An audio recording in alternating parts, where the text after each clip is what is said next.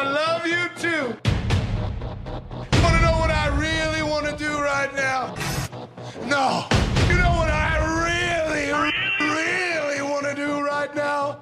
I want to introduce the coolest guy that ever walked the face of the wrestling earth. Give it up for John Cena!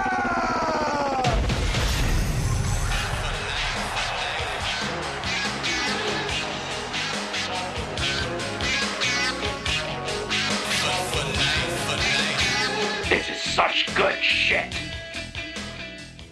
Why should you visit thechairshot.com? Thechairshot.com is your home for hard-hitting reviews, news, opinion, and analysis with attitude. Why? Because you're smarter than the average fan. Thechairshot.com. Always use your head. 8, 7, 6, 5, 4, 3, 2, 1. Oh, here she comes. Watch out, boy, she'll chew you up. Oh, here she comes. She's a man eater.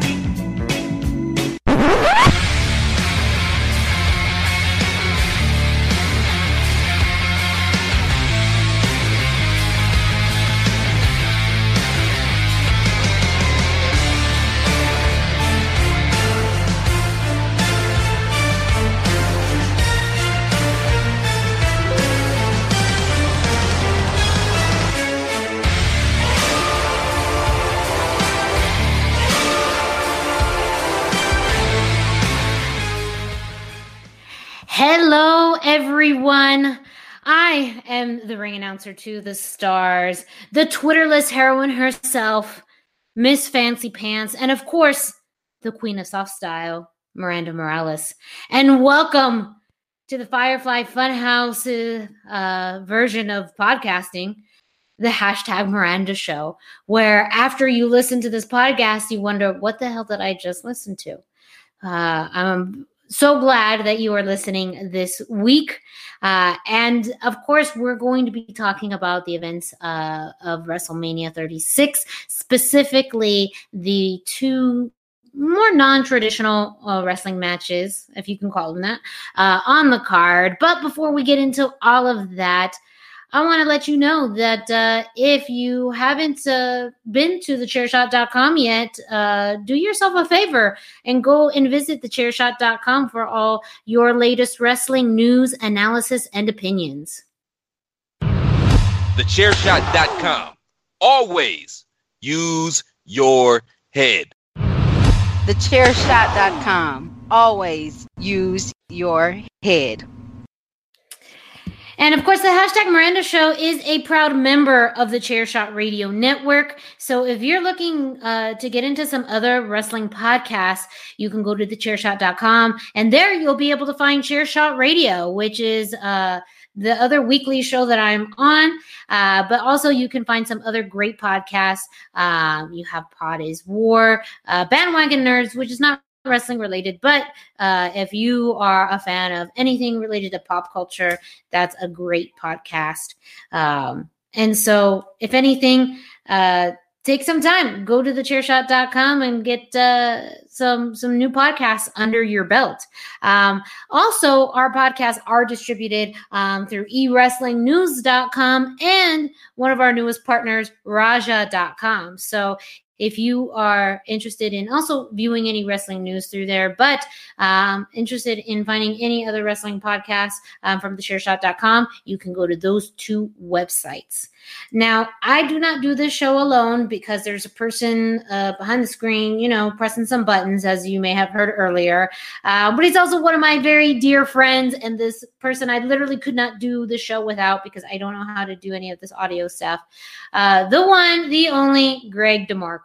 This is such good shit. I love that soundbite. Oh my gosh, that made my whole weekend. As soon as I saw it and I heard it, I was like, freaking Greg. Like this is it. This is know, the soundbite we've been waiting for our whole lives. And we got it. This is such and we good got it. Shit. We got it. For those of you who don't know, Greg and I will actually say that to each other quite frequently, almost on a weekly basis. Someone Probably more will than say, that. Probably every other day. Every other day. I know it's not every day, but almost every other day, several times a week, we will text that phrase or say that phrase to each other. So now that we have that immortalized in audio recording with a Vince McMahon puppet, I mean, life can be rough sometimes, but life is good right now. This is such good shit. Yep. Yeah, it is. Absolutely. I'll say such good shit, man. Such good shit.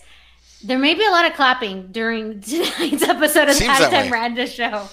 Lots of clapping because I'm really excited to talk about the two matches that aired during WrestleMania 36. These are matches that I've been talking about for weeks, actually. As soon as we started to hear some rumblings about a few matches being filmed off-site.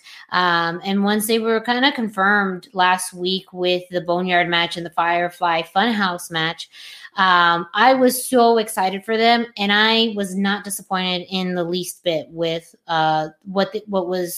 what was presented to the audience. So I really want to talk more about it. But specifically, I do want to talk about some of the social media response. Now, I'm not super active on social media. I am the Twitterless heroine, and so I don't have Twitter, which is one of the main forums that people get a lot of their wrestling news and opinions. Kind of, you can get a sense of what if something is popular or good or not by the responses you get on Twitter. But I did get a lot of good feedback and responses from Facebook, actually. So I do want to go a little bit into depth into that because I feel like that's a little bit of a microcosm, a little bit of a, sample size of a population as I show little, circles with my hands that nobody can see. I can't even see it. Also, yes, because a fun aspect of tonight's recording is that Greg and I use, we can see each other usually, but we only record the audio portion. However, on Greg's side, my face is frozen. So the video on his side, my face is frozen. So he cannot see any of the hand gestures that I'm doing right now at all, which is great. Yeah, I can't see the middle finger that you're probably giving me. Yeah, I did. And I just did. That's how. But that's just my common knowledge of you as a person. That's all. So yeah, I mean this is really we're gonna have fun tonight, ladies and gentlemen. And good shit. You never know, we may implement some hashtag Miranda rights because this is my show. It's the hashtag Miranda Show. Anything can happen, and when that happens, Greg has to do what I tell him to do. So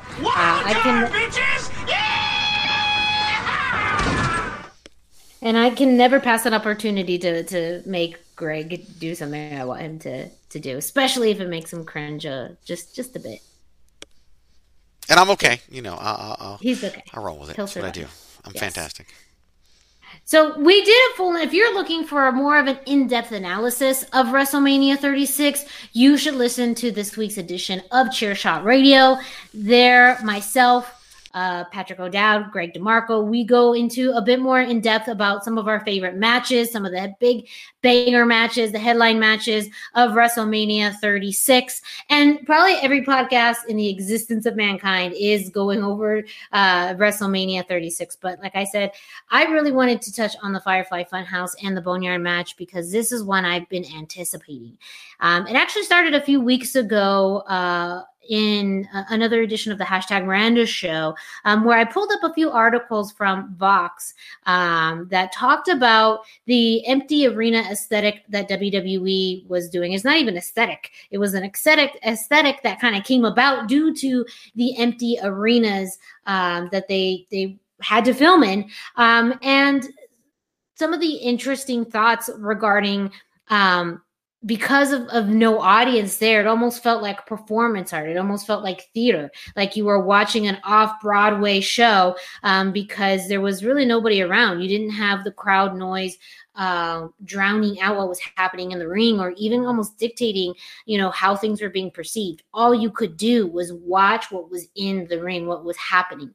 And in that article, they did reference a promo with John Cena and Bray Wyatt, and that I think that they've actually excelled. That whole program between the two excelled because of this whole situation where there's been, empty arenas and ultimately turning their match into a Firefly Funhouse match. But also, I think it played well for Undertaker and AJ Styles in the Boneyard match. And then also going into the evolution of just WWE having to do some things different. Last week, we talked about some things that, about WrestleMania, wondering what was going to stay and what was going to go. And Greg and I discussed the possibility of these types of matches that were being filmed off site, the possibility of them staying in the future, that we could see more of them on TV or on pay-per-view events. And considering, a lot of the feedback that I'm sure they've gotten, or just the reception of these two matches, it may be safe to say that this could be the beginning or expansion of WWE going into more cinematic matches. Before we get in depth into some of the social media responses regarding these two matches, Greg, I want to get your input. What did you think? And you can start off with either one, the Boneyard match and the Firefly Funhouse match. I thoroughly enjoyed both these matches. I looked forward to them. Okay, first of all, the Firefly Funhouse match for me was, one of those vindicating things, because that's exactly the match I said they needed to have. Now, I didn't say they needed to do all these things, but the name of the match, the Firefly Funhouse, I said they needed to have. So, of course, I'm going to go in. Yeah, he's reminding everyone day in and day out that WWE was going to do this. So Bear with us, everyone. Yes, but I did not say to do what they did. That's for sure. I cannot take credit for that. But what they did was nothing short of amazing. It was so good. It lived up to the such good shit soundbite, and it's just, the entertainment factor was there. Like it was. That's what it was. It was pure, unadulterated entertainment from beginning to end, and I loved every second of it. Actually, what surprised me the most about this match, and I wrote it in my knee-jerk reactions, I was shocked when John Cena made an entrance in the empty arena. Like, I didn't think any of this match was going to take place in the empty arena. I thought it was all going to take place inside of whatever they decided the Funhouse was.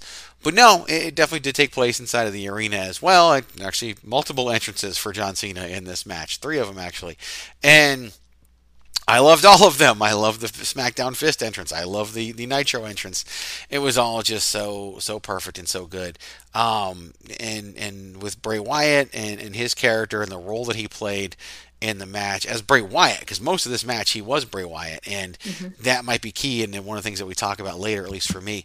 I just thoroughly loved the Firefly Funhouse match. I don't even have time for people who didn't love it, because as I talked about on Chairshot Radio, people who don't like this match just basically don't know what they're watching, and I got nothing for you at that point. WWE's been doing what they've been doing long enough to where you either know and you like it, or you don't and you watch something else. But if you don't like it and you continue to watch it, that's on you. The Boneyard match, I actually have put, officially, I guess, slightly above the Firefly Funhouse match, only because of the structure, because it did have that set ending point like it needed to. And just really, just the cinematic, the way it was done, all of the elements, the Biker Taker, but he was really more of a hybrid between Biker and Deadman. Very true. Controlling the fire, teleporting. Almost like a newer, not even newer, just a version of Taker we hadn't quite seen before.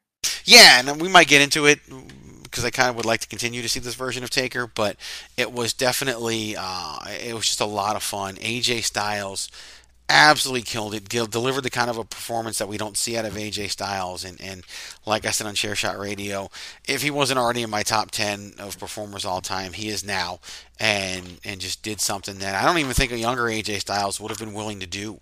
I know a big concern that Eric Bischoff had when he was in TNA was that AJ didn't want to listen to any ideas and feedback, just wanted to go out there and wrestle. Now, obviously, 10 years later, AJ Styles is willing to do a lot of different things, and is better because of it. He was the star of that match. You know, The Undertaker delivered an amazing performance. Gallows and Anderson were great in what they did. You know, even props to the Druids. But AJ was the star of the match, and it was so good. And I loved every second of everything that they did, and just, you know, thoroughly enjoyed both of these matches. But that Boneyard match it's interesting because it was what I thought it was going to be in terms of the type of presentation and what we saw. And despite kind of meeting that element of my playlist, still a lot of surprises and still really just enjoyed the heck out of it. I was surprised when it went on last because I thought it could be used to break up, not really the monotony, but just the environment of all the empty arena matches. But I thought it was best the way they did it, and just really just loved the heck out of it. Loved the heck out of both these matches. I have nothing bad to say about either of them. Yeah, for me, neither do I. And I know that I mentioned talking about the Boneyard match kind of first, but you'll see, and you won't even see because this is all recorded. But envision in your minds how intense my conversation about the Firefly Funhouse will be, because that is my aesthetic. That is now my wrestling aesthetic. That is now when people talk about wrestling, what is your favorite type of wrestling? The Firefly Funhouse. Like that's not even a style of wrestling, but that is my aesthetic. It told the story. Both matches actually told a story. And we talked about this on Chairshot Radio earlier about, to me, when I was watching the Boneyard match, it kind of felt like a B-level horror movie, which was okay because it was fun. It was a bit of a, not a bit, it was a suspension of disbelief. I mean, I had never seen a match like this, really. I think companies had tried before. And of course, we always can talk about, Final Deletion as kind of the foundation of a lot of this. But this particular match, the way that it was just even set up and what happened throughout the match was so unique.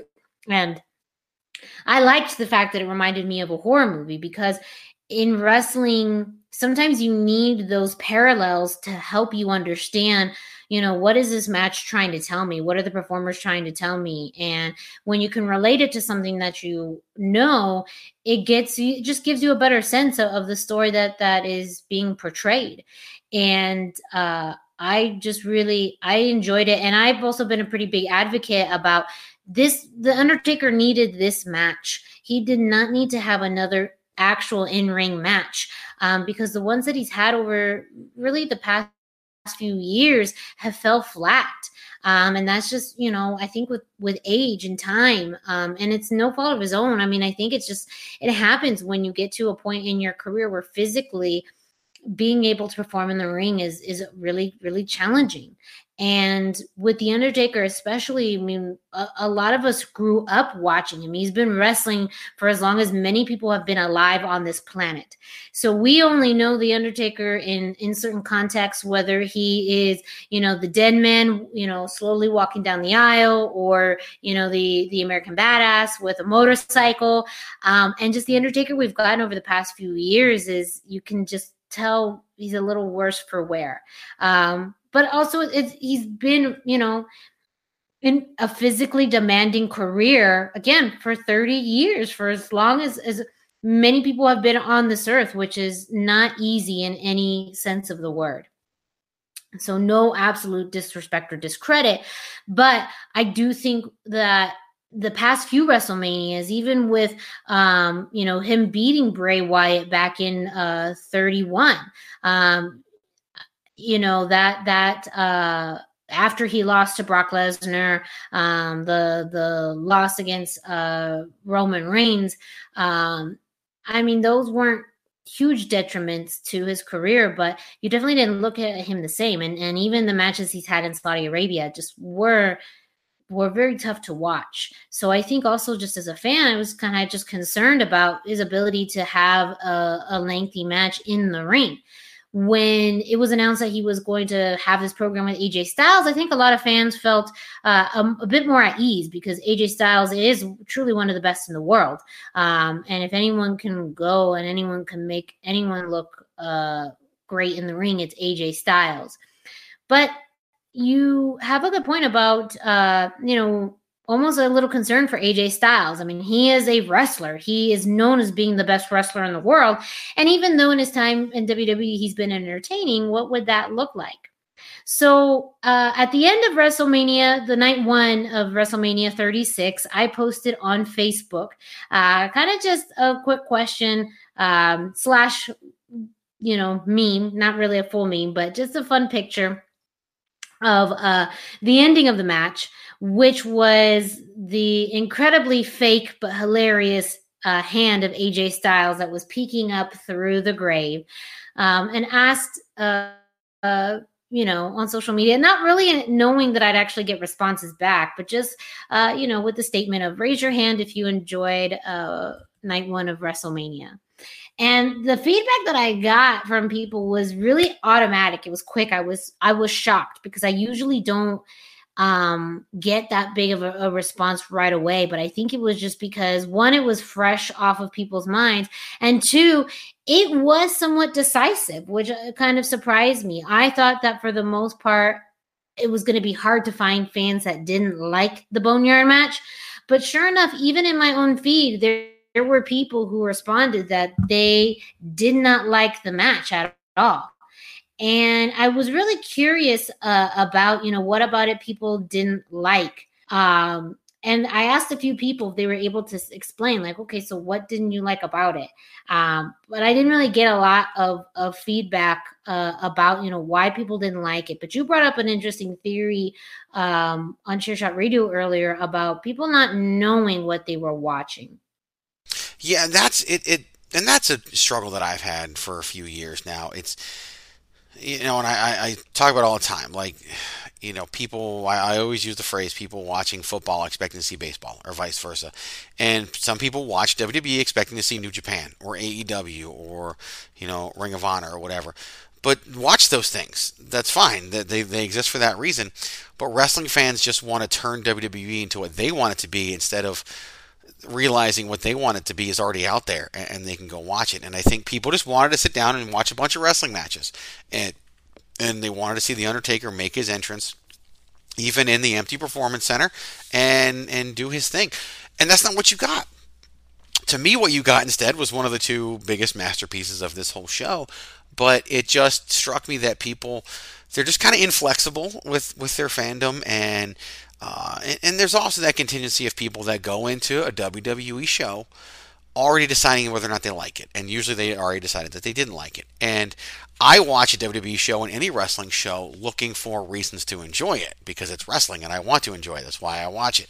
Do I enjoy everything? No. I'm probably more critical of this WrestleMania than some people are.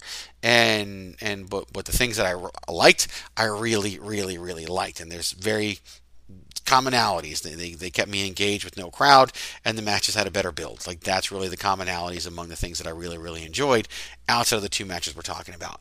But I just think, the negativity, I was surprised by the negativity because I liked it so much, and it goes into that playlist mentality, except this time it was that my playlist of the reactions I expected to see. I didn't expect to see negativity, but yet it was there, and I should have known better. But I just, I don't even want to entertain the negativity all that much, because this is, we live in a world of negativity right now, and WrestleMania was like a gift to us. And so, to me, these two matches, especially the Firefly Funhouse match, were a gift as well. And I just loved it so much. And the negativity that's out there, I probably shouldn't have been surprised, but I was. And it's just sad, because I think people shortchange themselves of an opportunity for an escape from everything that's going on right now. Mm-hmm. That's a really good point. And you talk a lot about your analysis and kind of knee-jerk reactions about night one and night two on WrestleMania at thechairshot.com/Greg DeMarco, where people can sign up for your newsletter, and which is what I'm subscribed to. It's absolutely free. And there you get a lot of these little good nuggets of information and analysis from you directly about your opinions on what's happening in the world of wrestling. So if you're interested in that, go to thechairshot.com/Greg DeMarco to sign up for Greg's newsletter.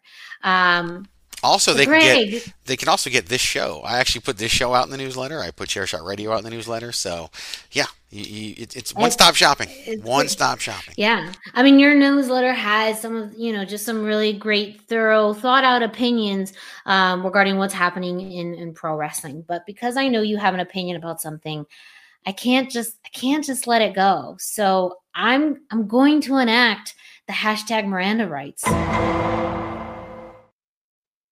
Okay. Yeah, so for anyone who's new to this show, welcome. But also, every so often, I like to enact the hashtag Miranda rights. So a fun play on the Miranda rights. And everyone knows the Miranda rights. You have the right to remain silent. Anything you say or do can be used against you in a court of law. You have the right to attorney. If you cannot afford one will be not designated. Appointed. One would be, Appointed, I believe, or provided. One will be appointed to you. I'm a huge Law and Order fan, so of course. Basically, all those aspects of the Miranda rights that I don't get on this show, Yes. Oh yeah, no, I mean he doesn't get that, but just tell him the basis of the hashtag Miranda rights. So I will tell Greg that you have the right to remain silent. Not really. But anything you say and do will be used against you in this podcast. So because both on your newsletter and now you talked about what made the Boneyard match so great and why you liked it, I'm going to make you do a 180 in reverse. So, Greg, I think you really should tell the fans why the Boneyard match was terrible and why you didn't like it and why you think everyone who liked it doesn't know what they're talking about. Okay, so I'm actually pulling up my newsletter, and I am looking at my bullet points that I wrote for the Boneyard match. And so I'm going to reverse every single one of them. Gonna flip it and reverse it. And there's a lot of them, so I'm just gonna reverse them right now. So, as I said, I was surprised this is going on last because this is not a wrestling match, and a wrestling match should main event a WrestleMania show, not this little pre-produced, not even really a wrestling match and everything else. Plus, AJ Styles is a TNA guy. And now I got to deal with people telling me that AJ Styles is the WrestleMania main eventer. Which, first of all, had this not been a 2-night show, AJ Styles never would have been in a main event. So there's that. Second of all, no, because this wasn't a match. And the main event of WrestleMania is a match. Plus, I heard way too many Alan Jones and Mark Calaway's during the build of this match, and that's just terrible. Like, you all know how much I hate real names in pro wrestling and them being used. Keep kayfabe alive. That is an important exactly. role. First of all, look, I'm a big Matt Hardy fan just as much as anything else, but anything that people can do to give more fuel to his creative fire is too much for me. Like, I don't need to hear Matt Hardy bragging anymore about his broken character, and all this did was all of that. AJ Styles entered into Hearst, and I think that's really tone deaf right now in the world. I don't think we should enter anything in a Hearst right now because that's that. Plus, this was a wrestling match, and AJ was wearing jeans. No, AJ, you got to wear your gear. Like, that's just absolutely terrible. He has to wear his gear. Got to wear your gear. Yeah. Again, remember, I'm just reversing every single bullet point that's in my. I know, thing, no. I think I'm just a fourth in of the way through of this them. Logic. Continue.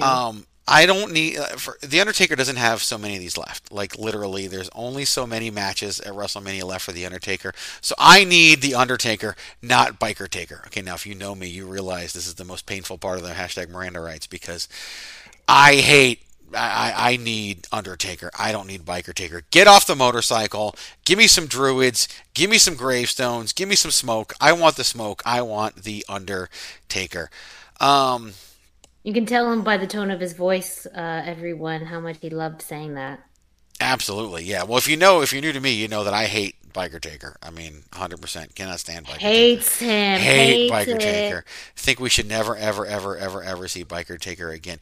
AJ made this feud kind of personal, and he humanized Undertaker, and I hate that. Don't humanize Undertaker. He is he's the dead man. He's impervious to pain, impervious to everything. I don't need to see a human Undertaker. I need to see a supernatural Undertaker. Look, this was a Boneyard match, but it looked like a Buried Alive match to me. Like, make up your mind. Is it a Boneyard match? Is it a Buried Alive match? Like, pick one and stick with it. I don't even understand.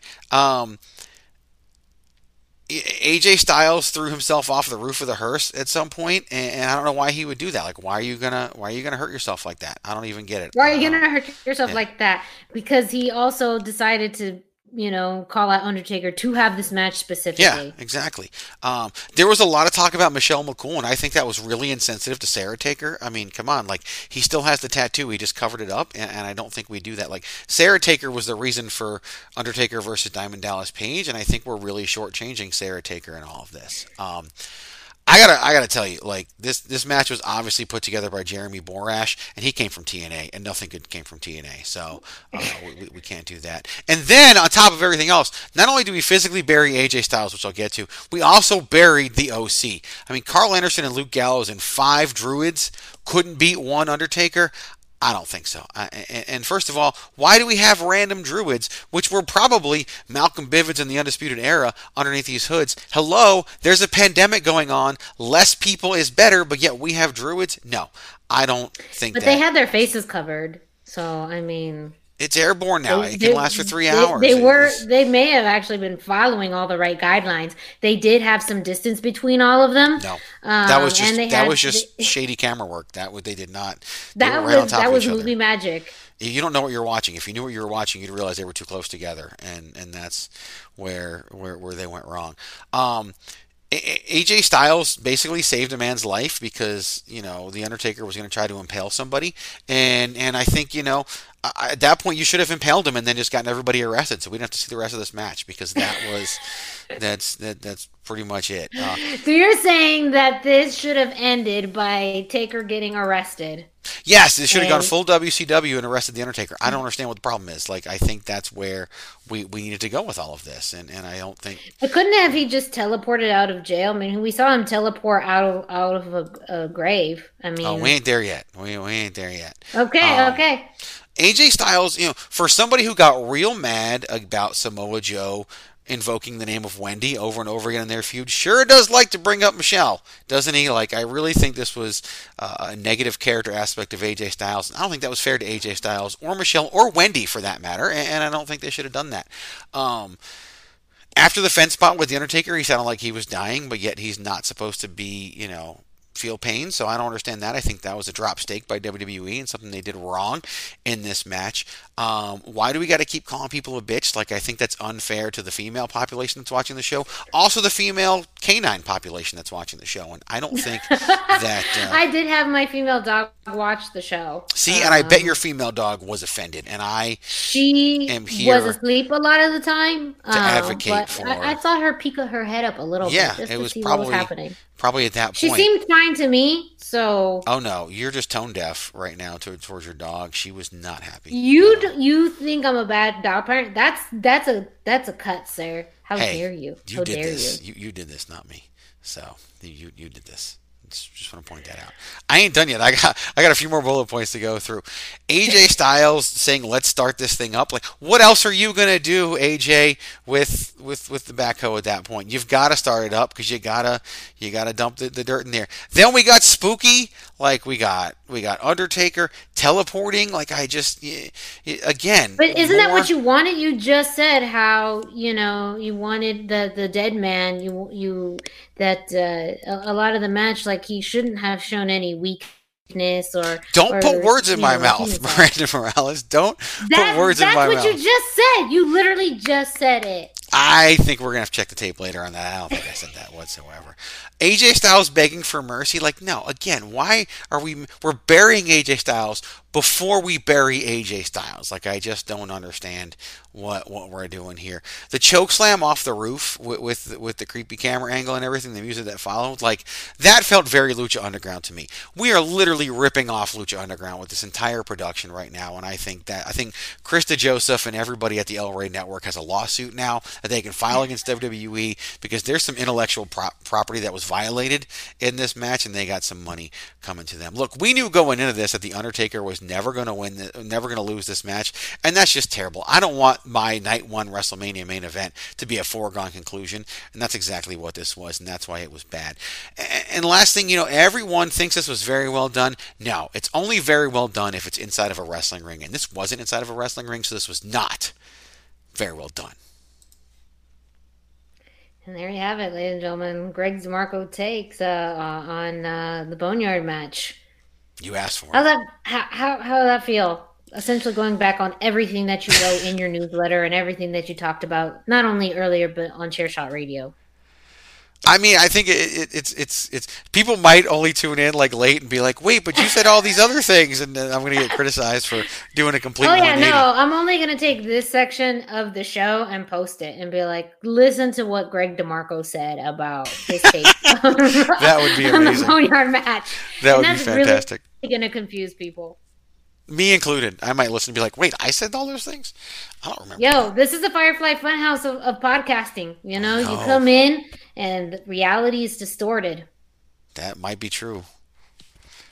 Yes. With any of those things, I mean, yes, you were primarily joking about all of those. Yes. Did that though give you some insight as to like why there was, you know, probably some people who didn't like it? I think especially the last thing that you said about people are expecting a traditional wrestling match. This is WrestleMania, and they got something totally different. Yeah, I do think that did kind of play into a little bit. They told us ahead of time, though. They told us there were going to be off-site matches. They told us we were going to have a Boneyard match. AJ kind of hinted that it was basically going to be a Buried Alive match. Like, I feel like we knew. I just don't feel like that mattered. And again, I understand why people feel the way they feel and did the thing and react the way they do, but I still think they're doing it to themselves. And I don't think, at this point, I just don't think there's anything we can do to change that. Going back to social media, I mean, a lot of the feedback that I got, most of it people thought was really entertaining. There was some people who thought it was funny, and I'm curious to know, I know that wasn't the full intent, but is that still a bad reaction? I think WWE really wanted people to look at it as, maybe something cinematic, something really unique. But there was a lot of people who laughed, who thought it was funny. Do you think that's a drawback to this match if people kind of laughed at it? I mean, I think people kind of laughed at B-level horror movies that you talked about, that you compared this match to earlier. Like, people react to these things differently. I'm more happy with somebody laughing at how campy and over the top this was versus someone complaining about it, to be honest with you. I think they needed to go cinematic. They needed to break things up. We didn't get a chance to talk about it during Chairshot Radio, but I sent you and Patrick a YouTube video of a match that was filmed in 2015 between Davey Richards and Silas Young, and I'll post it, and maybe I'll link to it in the description for this show. And it was a wrestling match, only like 4.5 minutes long, the video, but it was filmed like a fight scene in a movie. And I thought WWE should have gone all in on a cinematic production for this show, and I think they should have presented the matches more like fight scenes, and I honestly think it would have taken the edge off the fact there was no crowd even a little bit more. So I know what people wanted, and for 90% of the show you got that. I guess just really cranking the numbers, like 93% of the show, but whatever. You got mostly what you wanted, and then you got something different, and this is the WrestleMania to do that. This is the WrestleMania to do something different. So yeah, I do think it comes from the fact that there was no ring, and even in the Funhouse match, the ring wasn't treated properly, whatever, but this is the opportunity to do that, and it's not even the first time they've done it, and they're not the first company to do it. So yeah. I think that people are just, people just look for things to complain about, and even when something's really good. And some of the feedback that I saw online was that for fans, this was the only match that they liked on night one of WrestleMania as well, which is kind of the other extreme from being the one match that maybe you didn't like to the only match that you liked because it was so different. And I can understand that because they've been having wrestling matches in an empty arena now for several weeks. So you it's lost its appeal a little bit. And there was some really solid matches on the card, but also like right before then you had, Braun Strowman beat Goldberg in 3 minutes. So you didn't really have a whole lot right before then to keep you amped up. But I also think that's another interesting perspective of fans who thought this was the best thing of night one, the only thing that they really liked. On a side note of what you mentioned in that match, I watched it and I really liked the quality of the recording and the cinematic, flavor to it. And I think it was you who mentioned this on Chairshot Radio. Keep referencing Chairshot Radio. We had a lot of good conversation on Chairshot Radio as well. But something that I actually think I hope WWE starts to explore more, and maybe is where they can have a match like that in the future, is a women's match. I feel like that's going to be the next level of these types of pre-recorded or off-site matches. Almost is filming a women's match. The first person that comes to mind that I think would be fantastic in this is Charlotte Flair.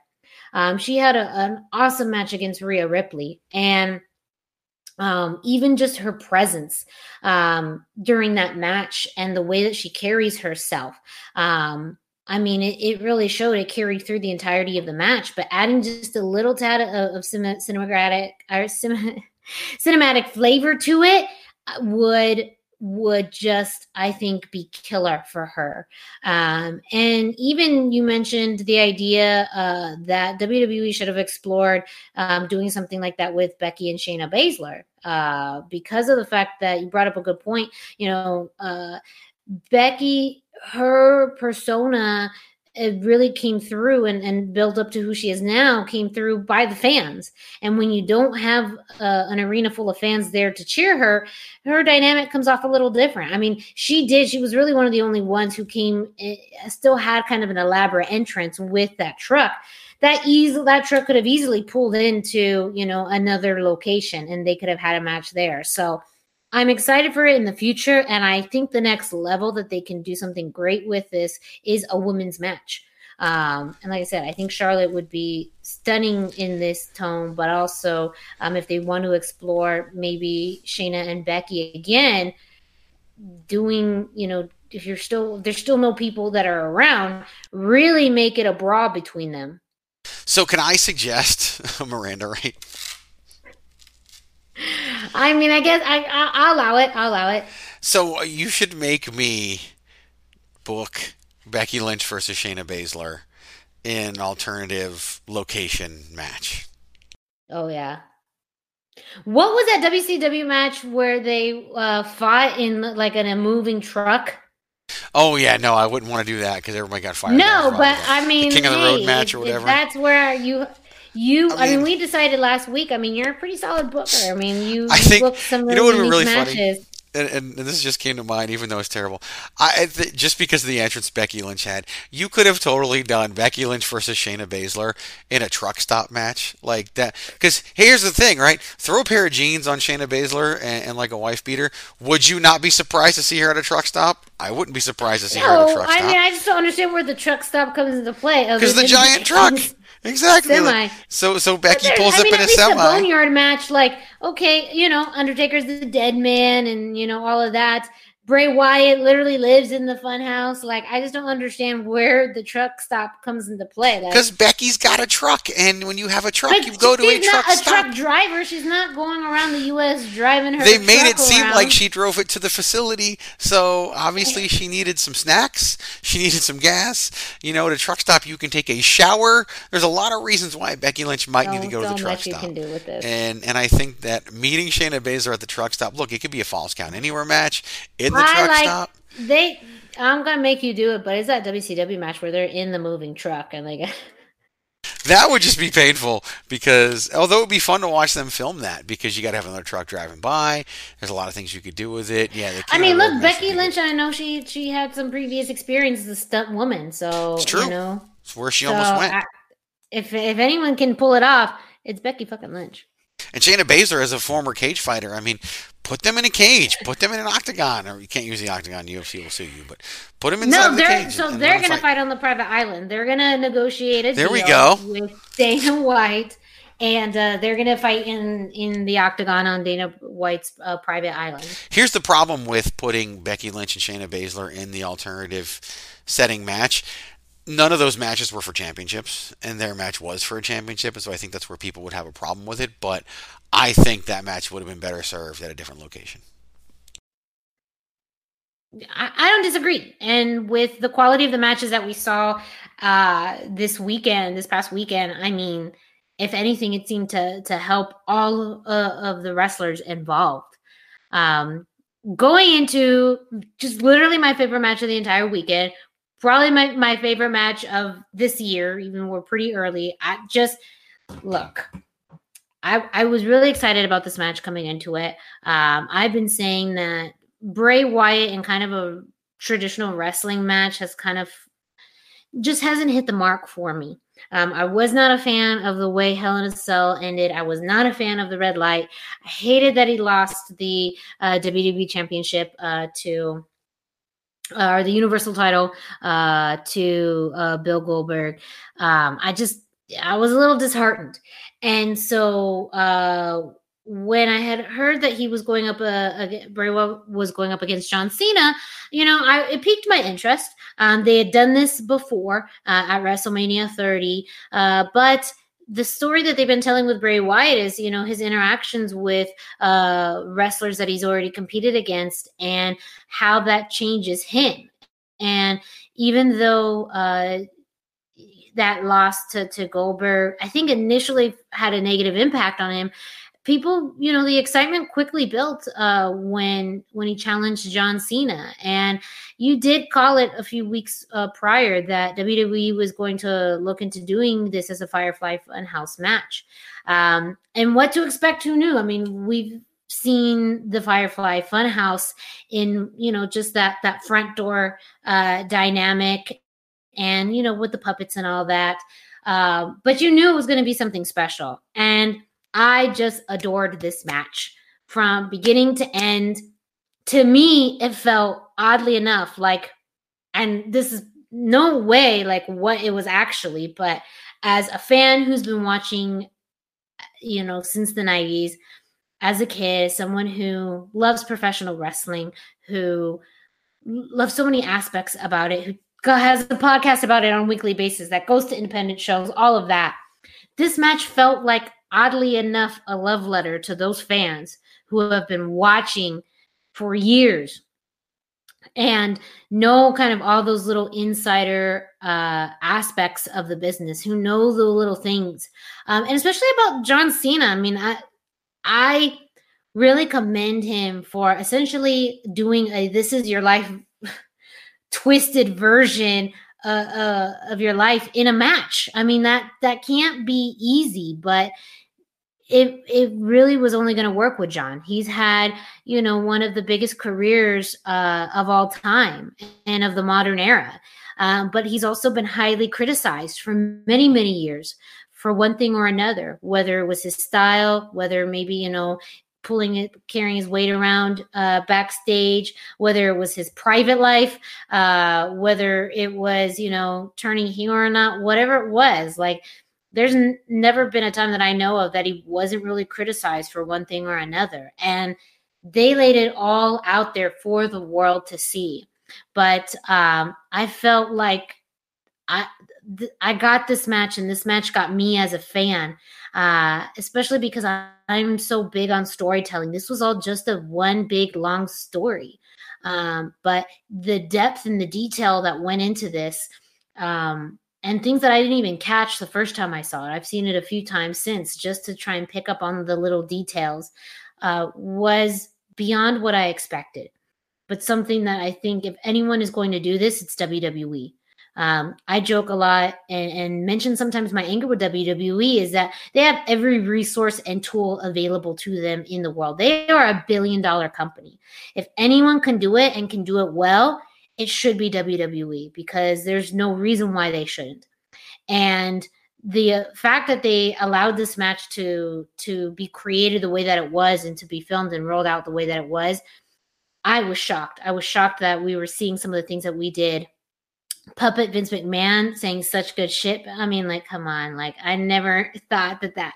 I thought that was just an insider joke me and Greg would continue to say on a weekly basis for forever. But now we have a puppet clip of that. Like, I was just shocked by it. Such good shit.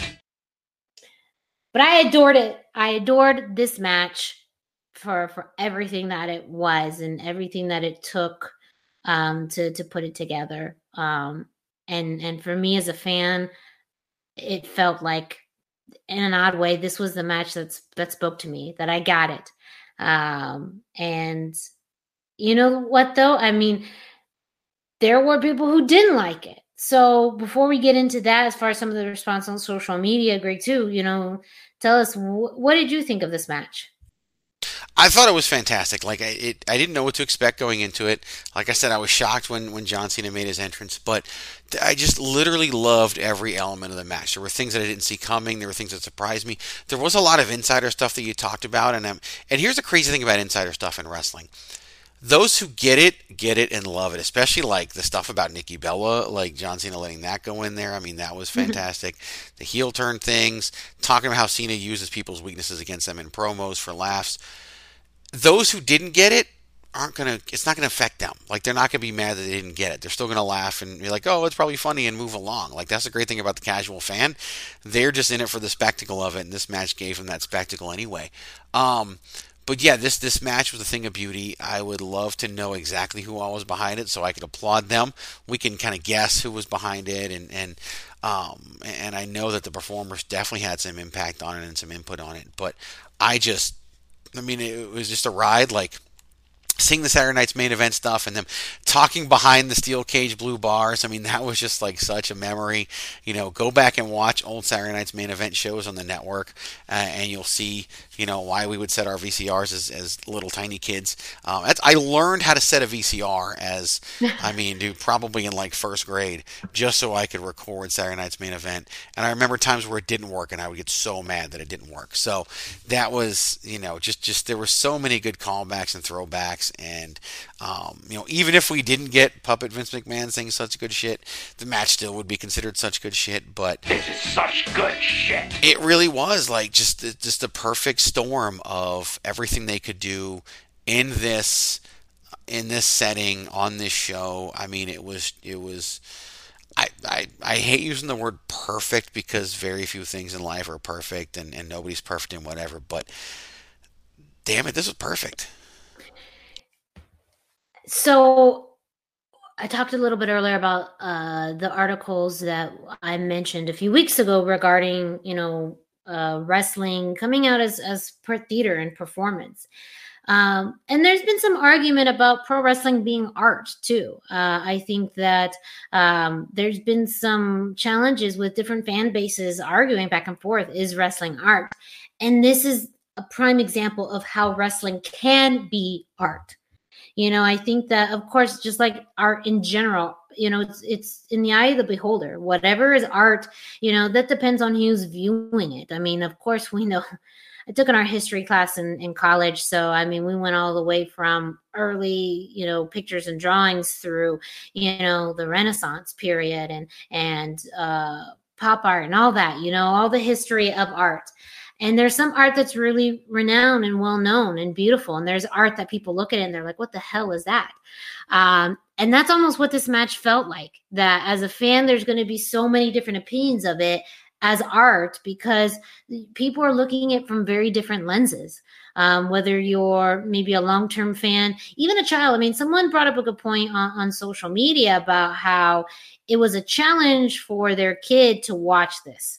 So I get the rating system. I get if you're 10 years old, you may be like, what is this? If you're a new fan and this was your first time watching, you probably, this either was awesome and stunning or you were just stunned. Like, what is this? But there's a very selfish part of me that's like, this is not for you. Like, this is not for you. This match was not for you. And that's okay because you know what? You've said it before, WWE is a variety show. Raw, SmackDown is a variety show. So the other 3 hours of that show, that's for you. This little segment of time is for me, for us, for these types of fans. And that also really sunk in, that whole idea of this is a variety show. And when you can provide true variety and good quality entertainment and stories, you really can make a lot of people happy. Maybe not please everyone, of course, but you can put together a product that appeals to a wide range of people.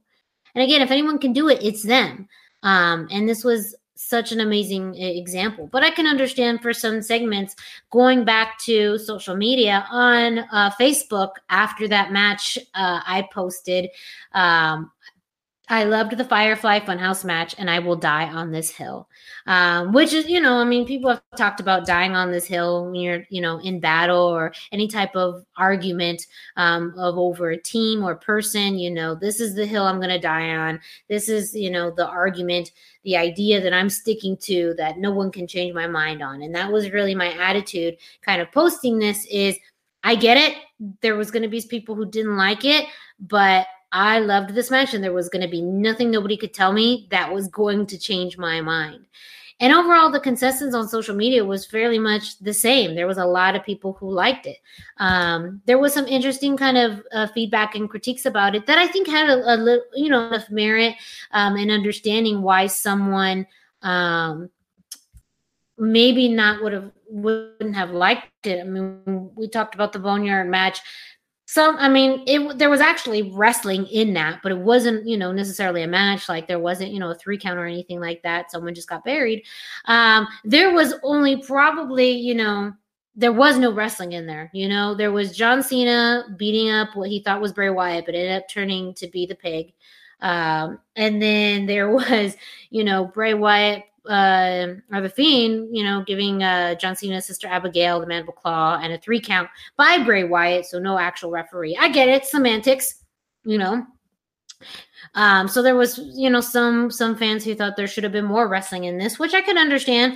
Could have been a good point. It could have added some value to the, match itself. And I know we're using match in a very, very vague term.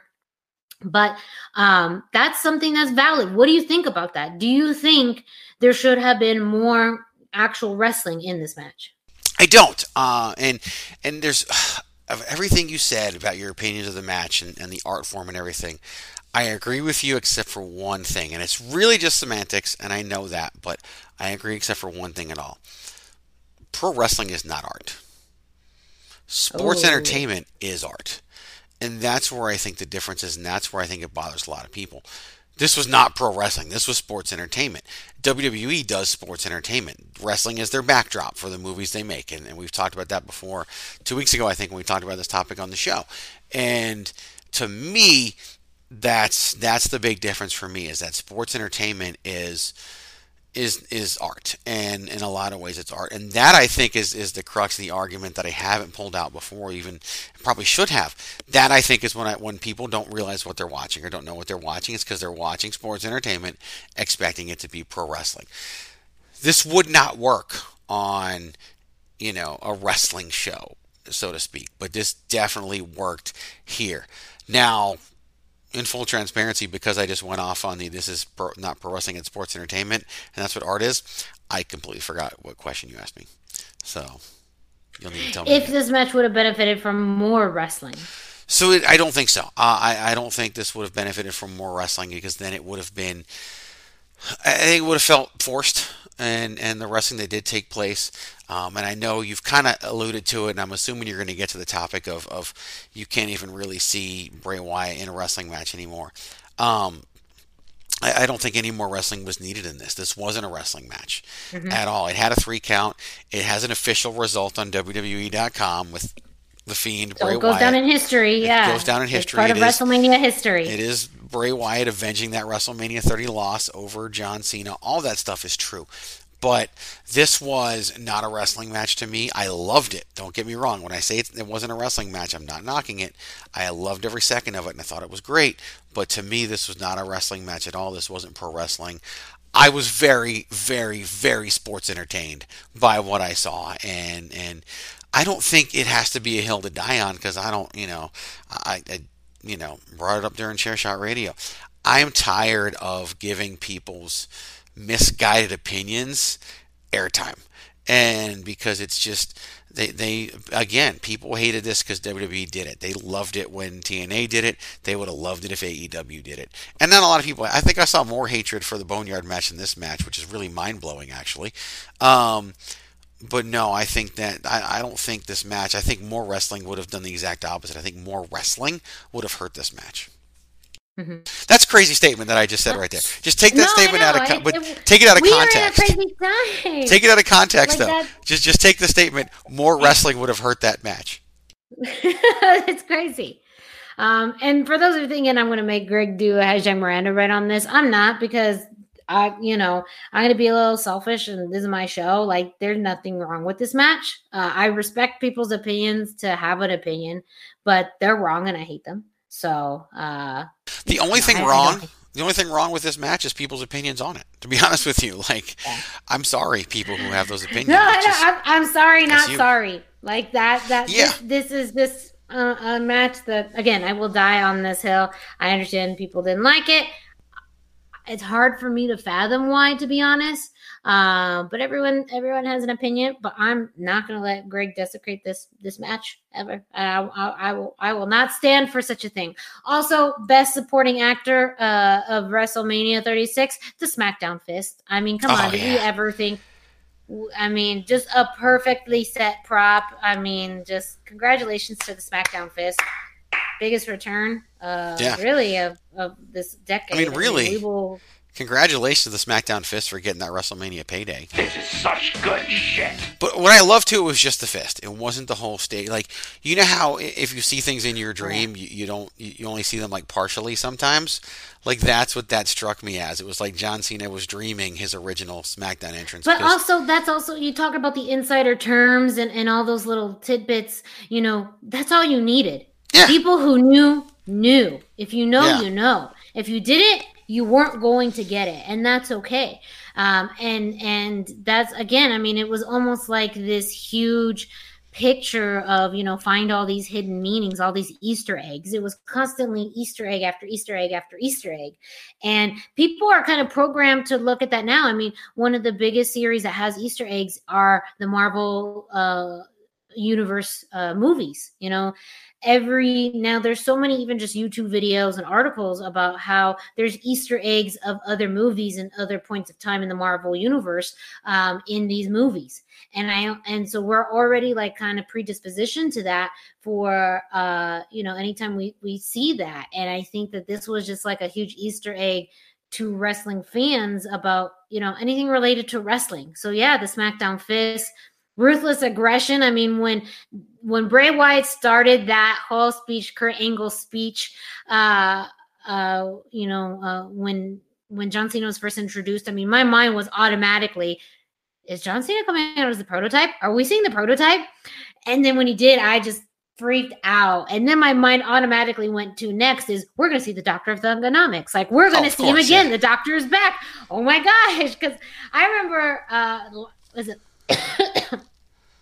excuse me, 2 years ago, last year, when he came out as the Doctor. He's done it a few times. I mean, he did it in the feud with The Rock. He did it, I want to say 2 years ago, maybe with AJ. It was WrestleMania 2 years ago. I mean, I just remember, gosh, like, that was one where people actually were cheering for him. People were excited to see him. So when the Doctor of Thugonomics came out, I completely, really just marked out, like, it was a big ode to it. I was a little surprised, and I don't know if you caught this or if there was any big connotation to it. And some of it is probably because it's Bray Wyatt, and maybe they doesn't have time for it. But I was surprised there wasn't a little bit more of a reference to Nexus, because I remember that being such a big controversial point of contention when he beat the entire Nexus. And I thought at one point, that is interesting. You're right, and I don't know why. Maybe because if you think about who would have had to be in those shots, you would have had Wade Barrett, you would have had Ryback. Maybe they don't want people to think of Daniel Bryan that way. I mean, it's interesting. Husky Harris was part of, all he needed to wear was a Nexus shirt. And I think that would have conveyed the message just as I don't think you needed to have all the people in the Nexus. I think you just needed to have that iconography of the logo there. But, also they talked about, he's selfish. He's egotistical, all of that. I mean, I think the Nexus situation was a really perfect example of that. I mean, if you're going to open a can of worms. I now when I watch it again, I'm gonna be looking like it wouldn't shock me if somewhere in the background is that yellow N. Yeah, like I'm curious about that. I bet they snuck it in somewhere. The one little thing I'm like, did I miss it? If not, maybe they just didn't have the time to reference it. But because they brought up Husky Harris at one point. That's why too. I thought that there was going to be some reference to it. Bringing up Husky Harris, it would have lent itself to that. Like they didn't completely ignore the existence of a Husky Harris. So, and one of the greatest tweets ever is when someone asked about Husky Harris, and Bray Wyatt tweets back, I saved him. He just needed me as a vessel or something like that. Like it was just very, very interesting. I mean, he literally has a pig that is essentially, yeah, that's like, everything that Bray Wyatt has as part of his character now is odes to other old things. But you're right, and I didn't think about that. The thought of the Nexus never crossed my mind, and with the attention to detail, there's got to be a reason that didn't come to. Someone had to bring it up, and so there's got to be a reason why that didn't come to fruition. I'd love to know why. I loved the transition into WC. Well, and I'm going a little bit out of order, but everyone gets the fucking point. It's art. You just interpret the pieces that kind of have the most meaning to you. Going into that transition to WCW Nitro. And Bray Wyatt doing the word for word speech of Eric Bischoff introducing, Hollywood Hulk Hogan and having Cena come out. I mean, gosh, like that was a deep cut. Like that, the fact that they brought that up over something with Nexus, like that, I think surprised me because at least the Nexus was something that had been more vocally talked about. Rather than this whole idea of him never turning heel and the fans being upset. And I mean, I really remember like in, those mid 2000s where people were really seriously just over John Cena and desperately wanted him to turn heel. So the way that they reference this with Hollywood, because that is such a parallel life and almost the archetype saying, hey, look at what Hulk did. He extended his career, 10 years by turning heel. Don't you want the same? Don't you want people to like you? Don't you want to extend your career more? And like, it just was genius. It was beautiful. Like, and also as a fan of growing up with the Monday Night Wars, like, I just it spoke to me. It was beautiful. It was deep. It really hit on so many notes as also what we think we know as fans. How much do we really know? We only know what's on the surface level. We only know what we read on the internet or what we see on TV. It's so much more complex. And I think that this match also did a good job. If you read far into it, is that there's always more to the story. And you can't just take what you see online or as hearsay for face value. I think that whole heel turn situation, will be something we still don't, maybe we'll never truly know the true facts, but even just the acknowledgement of that was really, really special. Oh yeah, I loved it. As I talked about before, like as soon as they did that, and as soon as Cena walked out, I was like, oh, this is all about the heel turn. So many people seem to not get that, as we talked about during Chair Shot Radio, but I loved it so much. It was jarring to see Eric Bischoff on as part of this, since he was just fired, late last year. But it was also brilliant, and it's a great way to use the footage they have. It's a great way to put that element. Seeing John Cena with the NWO shirt on, carrying the belt, like it is kind of surreal. But this whole match was surreal, and it's weird because you made the Nexus suggestion, and it's like I can't even sit there and be like, okay, all these things were missing from this match, but it's like when they happened, I can't imagine these things not being in this match, and that's one of them. Like I never would have put those things together to put them in the match, and I don't think any one person put this together. This is the result of a group of people working together, but that was just a brilliant inclusion in the match, and really kind of allowed them to transition to the third act of the match and get to the end as well. Yeah, I think that was a really good segue because of the fact that you address the past and kind of this meta past as well. And then you also address this past that never was, or what could have been. So I thought that was beautiful instead of, really focusing on the present, or almost someone had a really good analogy about it, that it felt like almost like a Christmas Carol in wrestling version. You have the ghosts of Christmas past, present, and future. Um, the fact that they didn't address this future specifically, but just almost like the past that almost was really, really smart. And again, I mean, there really wasn't much of this, anything that I could really pinpoint that I didn't like or love or appreciate or adore. Like, it just hit everything to me as a wrestling fan who specifically is big into storytelling, that really just made this incredible to watch, that I couldn't turn away, and just got me thinking about it for a while. So it's something that we wouldn't have. I don't think we would have got if it wasn't for the current global situation with COVID-19. And I don't know though what it means for the future. There was a part of me after this match thinking, I don't know if I can see Bray Wyatt in a normal context again.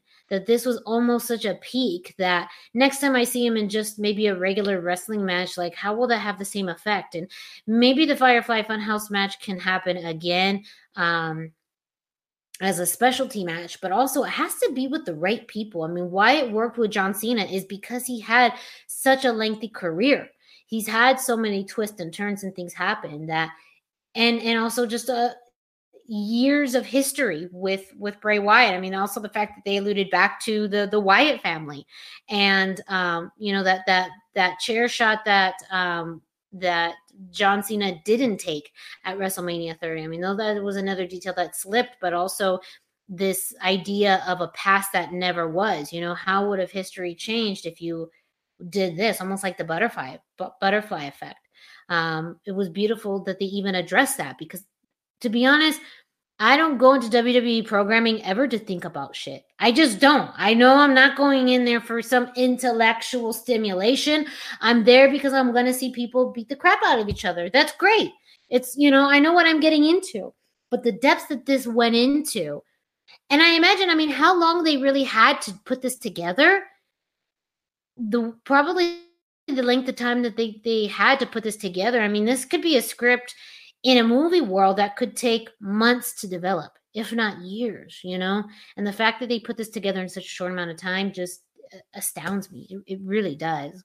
But going back to my kind of original point, I am nervous that, what does Bray Wyatt look like in a regular wrestling match? Does that happen anymore? What does Bray Wyatt look like now coming out of this match? What do you think? It's interesting because I think that, and I'm so torn. I really enjoyed when Bray Wyatt wrestled The Miz. I think it was at TLC. And I think it was TLC. I don't remember. But it was really entertaining. It was different because he was Bray Wyatt. He wasn't the Fiend. This match, I feel like we're shifting Bray Wyatt and the Fiend a little bit. You remember when we were joking around last week and I talked about, Brittany Nicole freeing Bray Wyatt from the Fiend. This match really repositions the Bray Wyatt being more in control of the Fiend and using the Fiend almost as a weapon, kind of like Dario Cueto and Matanza Cueto in a sense. And I kind of like the idea of people getting more involved in feuding with Bray Wyatt and the Fiend sort of being his weapon.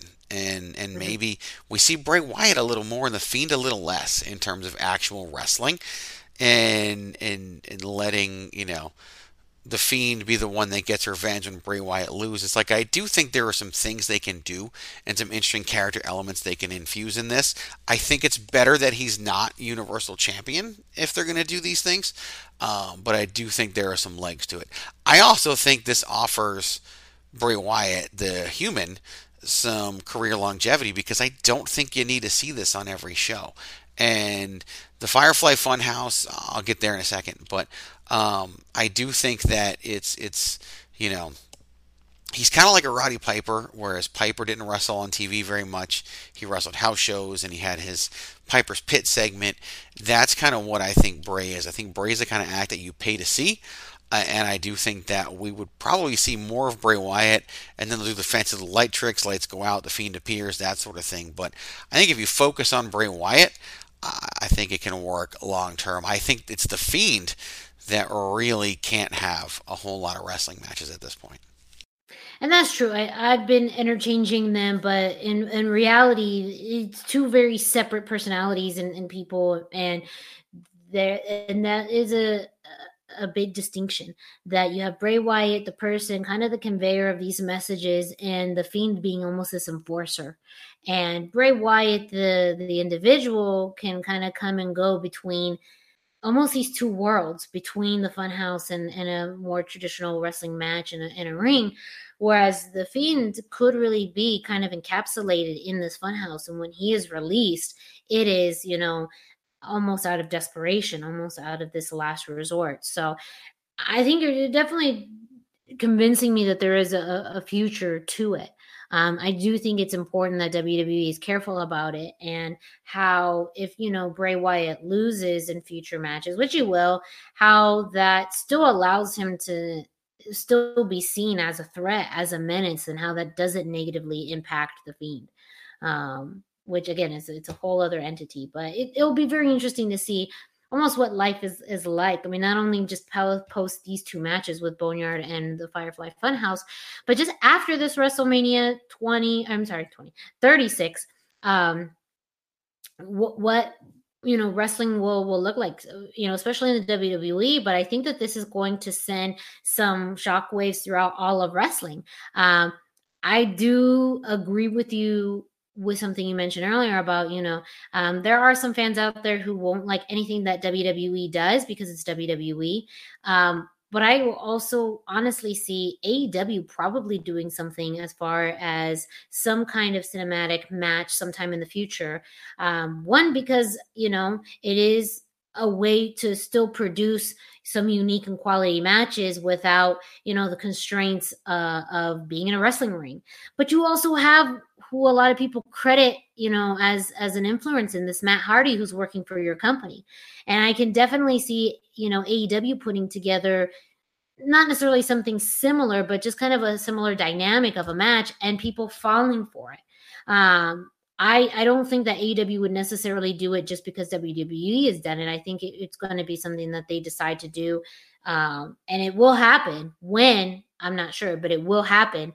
And that's going to have its own set of shockwaves as to how it's perceived and what that means for the company. But it also could be a unique way that other companies decide to film in the future with the current restrictions with COVID-19, not being sure, when you'll be able to have people in an arena or when you'll be able to have more consistency in a taping schedule. This could be a new norm for many companies. Yeah, I definitely think you can see some of these things again. Here's where I caution, or I'm concerned. The Firefly Funhouse match. Here's my advice, I guess. If you can't come close to what you just did, don't do it. Don't try. I think the Boneyard match is a lot easier to replicate and adjust enough and do it with a different opponent or even a rematch and let that work. But the Firefly Funhouse, and there are a lot of talents with a lot of things like Drew McIntyre comes to mind, right? Like if you get footage from him outside of WWE, from his original time in WWE, there's a ton of stuff you could do with that. Like Daniel Bryan, my goodness, that would be an amazing Firefly Funhouse match. And WWE has used Ring of Honor footage before, so they could definitely make that work. But it's when do you do it? How do you do it? How do you incorporate it? Because again, if WrestleMania had been held in a stadium and they did these two matches, people would not be happy of having paid for tickets and not seeing those guys make their entrances and do the WrestleMania thing. So I do think this was a big part of this was the environment of WrestleMania 36. And I don't think this was the original plan going in. I think, I also think a Firefly Funhouse match, like say, let's just use Daniel Bryan as an example, even though they just had the feud, right? Say that Bray Wyatt had a feud with Daniel Bryan. I think the Firefly Funhouse match would be a great element of an episode of SmackDown to build to the actual match that takes place. Mm-hmm. But I don't think it can be the match like it was for this WrestleMania. It's just my only, like, you're gonna be so tempted to do it again. And I'm not saying don't do it again. I'm saying don't do it again if it can't be at least as good. Yeah. And that's a tall ask because this really was big. Something came to mind, and you. I don't think you're going to ask a question like this, but I really wanted to throw this out there. It's super risky to do a Boneyard match. It's super risky to do a Firefly Funhouse match. And companies will do something like this. They'll throw something else out there, and maybe it connects and maybe it doesn't. There's a high failure rate for stuff like this. WWE nailed them both. Yeah. Like, they to these two nailed risky, it. And they nailed them both. Yeah, like actually nailed it. Not the bad cupcakes that don't look like the cupcakes are supposed to look like nailed it. But yeah, not what happens when I try to cook. Like, yes. Nailed it. Like legit nailed it. Yes, they deserve far more credit. They're getting credit from certain people, but there's a lot of people who are going to not credit them because it's WWE. They hit on two things, and they vary. If you were looking at probabilities, there's probably a higher probability they were going to miss on both of them than they were going to hit on both of them. But they hit on both of them, and it came out amazing. And it's an output to be proud of. And I think that's something that I don't want people to lose sight of. They nailed them both, and that's damn near impossible to do. And they did it. They did the impossible by pulling both these off. Yeah. And you're right. The odds of both of them being as successful and as well received as they were was really low. But they did a fantastic job with both of these matches, and it makes me very excited for the future of it. And hopefully, it allows WWE to also see, the ability to take creative risk can pay off. And hopefully that they, I'm not even sure if they followed a formula or what they did in order to make these successful, but, listen to your gut with these and continue to provide some really creative content and also take wrestling beyond what it is. I mean, yeah, they are World Wrestling Entertainment. They are sports entertainment. And I think it was bound to happen where they've always shaped what we know as pro wrestling ever since Vince McMahon, took over, the territories and made WWF at the time, a national product. They've really helped push what we know as pro wrestling in whatever decade and whatever period we live in. And this could easily usher in a new time of professional wrestling. And some of that is not by choice. It is by the circumstances that are happening around the world. So why not use this time to, do something creative and give your fan base something that they've never seen before? I mean, many wrestling fans, the average wrestling fans, are between their 30s and 50s. These are people who have seen it and haven't been able to easily capture new fans as they have in previous decades. This could be it. Who knows? I am not actually really sure how this has been received by the mainstream, but I'm curious to see how it comes out. But overall, I think that, again, these are both well done, both amazing matches, and to me, especially the Firefly Funhouse is something that as a fan I will cherish for a long time. And I'm glad that they made the decision. I'm glad that it's out there, and this could easily be a new definition of pro wrestling. So everyone, thank you so much for joining us in this week's #Miranda Show. One thing I did forget to mention at the beginning of the show is if you are looking to get yourself a spiffy t-shirt, a nice design t-shirt, a comfortable t-shirt, you can go to prowrestlingtees.com/thechairshot to get your very own Chairshot t-shirt. There are over 25 different variety of logos and styles that you can choose from on prowrestlingtees.com. Different colors of shirts, different everything. Whatever you want, you can customize your t-shirt to a tee. I myself am an advocate of the soft style t-shirt t-shirts. So go ahead and spend a little extra on yourself and get the Soft Style t-shirt.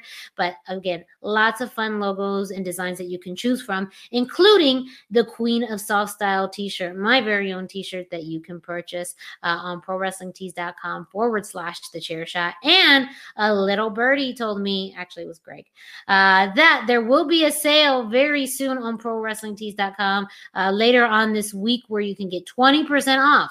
So that can help cover your tax or your shipping, just edge a little bit off of that cost of the t-shirt. But if you're looking for something stylish to wear, you can go to ProWrestlingTees.com/thechairshot. Also, don't forget, you can follow The Chairshot on social media at Chairshot.com or TheChairshot.com on Twitter, Facebook, and Instagram. That is true. Great. Yeah. Follow. Oh wait, no, I know what you're doing. Never mind. TheChairShot.com. Always use your head. TheChairShot.com. Always use your head. Well, that too. But it looked like you were going to say something earlier, so I didn't want to be rude. It is. I just found that April 9th to April 13th is the sale over at ProWrestlingTees.com. My browser's not letting me see the code. It's spring something. But if you go there, the ad pops up and tells you. But yeah, there's a big sale. 20% it'll tell off. you pretty much right when you get onto the main page. So yeah, save yourself some money and go get yourself a t-shirt. Don't forget, you can go to thechairshot.com for all your latest wrestling news, analysis, and opinions. TheChairShot.com. Always use your head. You can also go to eWrestlingNews.com and Raja.com for a lot of the same stories that you can see on thechairshot.com, but also to follow all of the wonderful podcasts on the Chairshot Radio Network.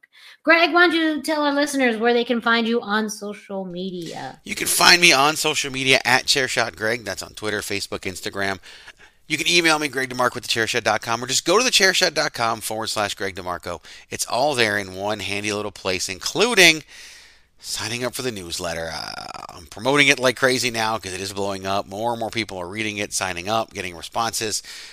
It's a lot of fun. You do get to see things first, typically. I do tend to send them in on the newsletter before anywhere else. Right now, my opinion piece on that Wrestling Can Stop Now is only on the newsletter. I haven't published it anywhere else, so you will see some of that as well. So yeah, that's the easiest way to do it. And it just comes right to you. It comes right to your inbox. You don't have to worry about going anywhere else. And all of that's available over at thechairshot.com/Greg DeMarco. And I'm very excited for the newsletter because now I have ammunition for future #Miranda Rights. I know.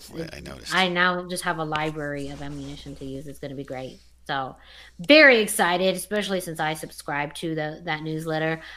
Pretty much saving it in a folder that I will just randomly pull out of nowhere to be like, so I know you wrote this article about something that you feel really passionate about, but I'm going to just make you flip 180, flip it and reverse it. And I did exactly that. I literally went bullet point by bullet point and reversed every single bullet point. So, yeah. It worked. It worked. You can find me, Miranda Morales, on social media. I am on Facebook and Instagram at the #Miranda, spelled out. Thank you to everyone who provided their feedback and insight on their thoughts on WrestleMania 36. It was really fun to go through your comments, to interact with all of you regarding your opinions. We talked about our own opinions today. I still refuse to allow anyone to tell me anything different about the Firefly Funhouse, but I completely respect that. Everyone has different opinions about what they saw this past weekend. So feel free to follow me on social media and let me know your opinions continuously about WrestleMania 36, about anything happening with pro wrestling. Feel free to message me or send me just something, post on Facebook, or send me a message on Instagram. Again, the #Miranda on Facebook and Instagram. And thank you, all of you, for listening. This was a bit of a lengthy show. It always is a bit, but I could not help being able to share my love of what we saw this past weekend. And one of my favorite things about wrestling fandom is being part of a fan base with all of you. So everyone, stay safe, and we will be back next week. Viva la raza!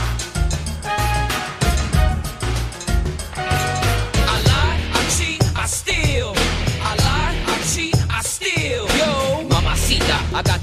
cenas lasting long. Los mujeres fall in love with that Latin charm. One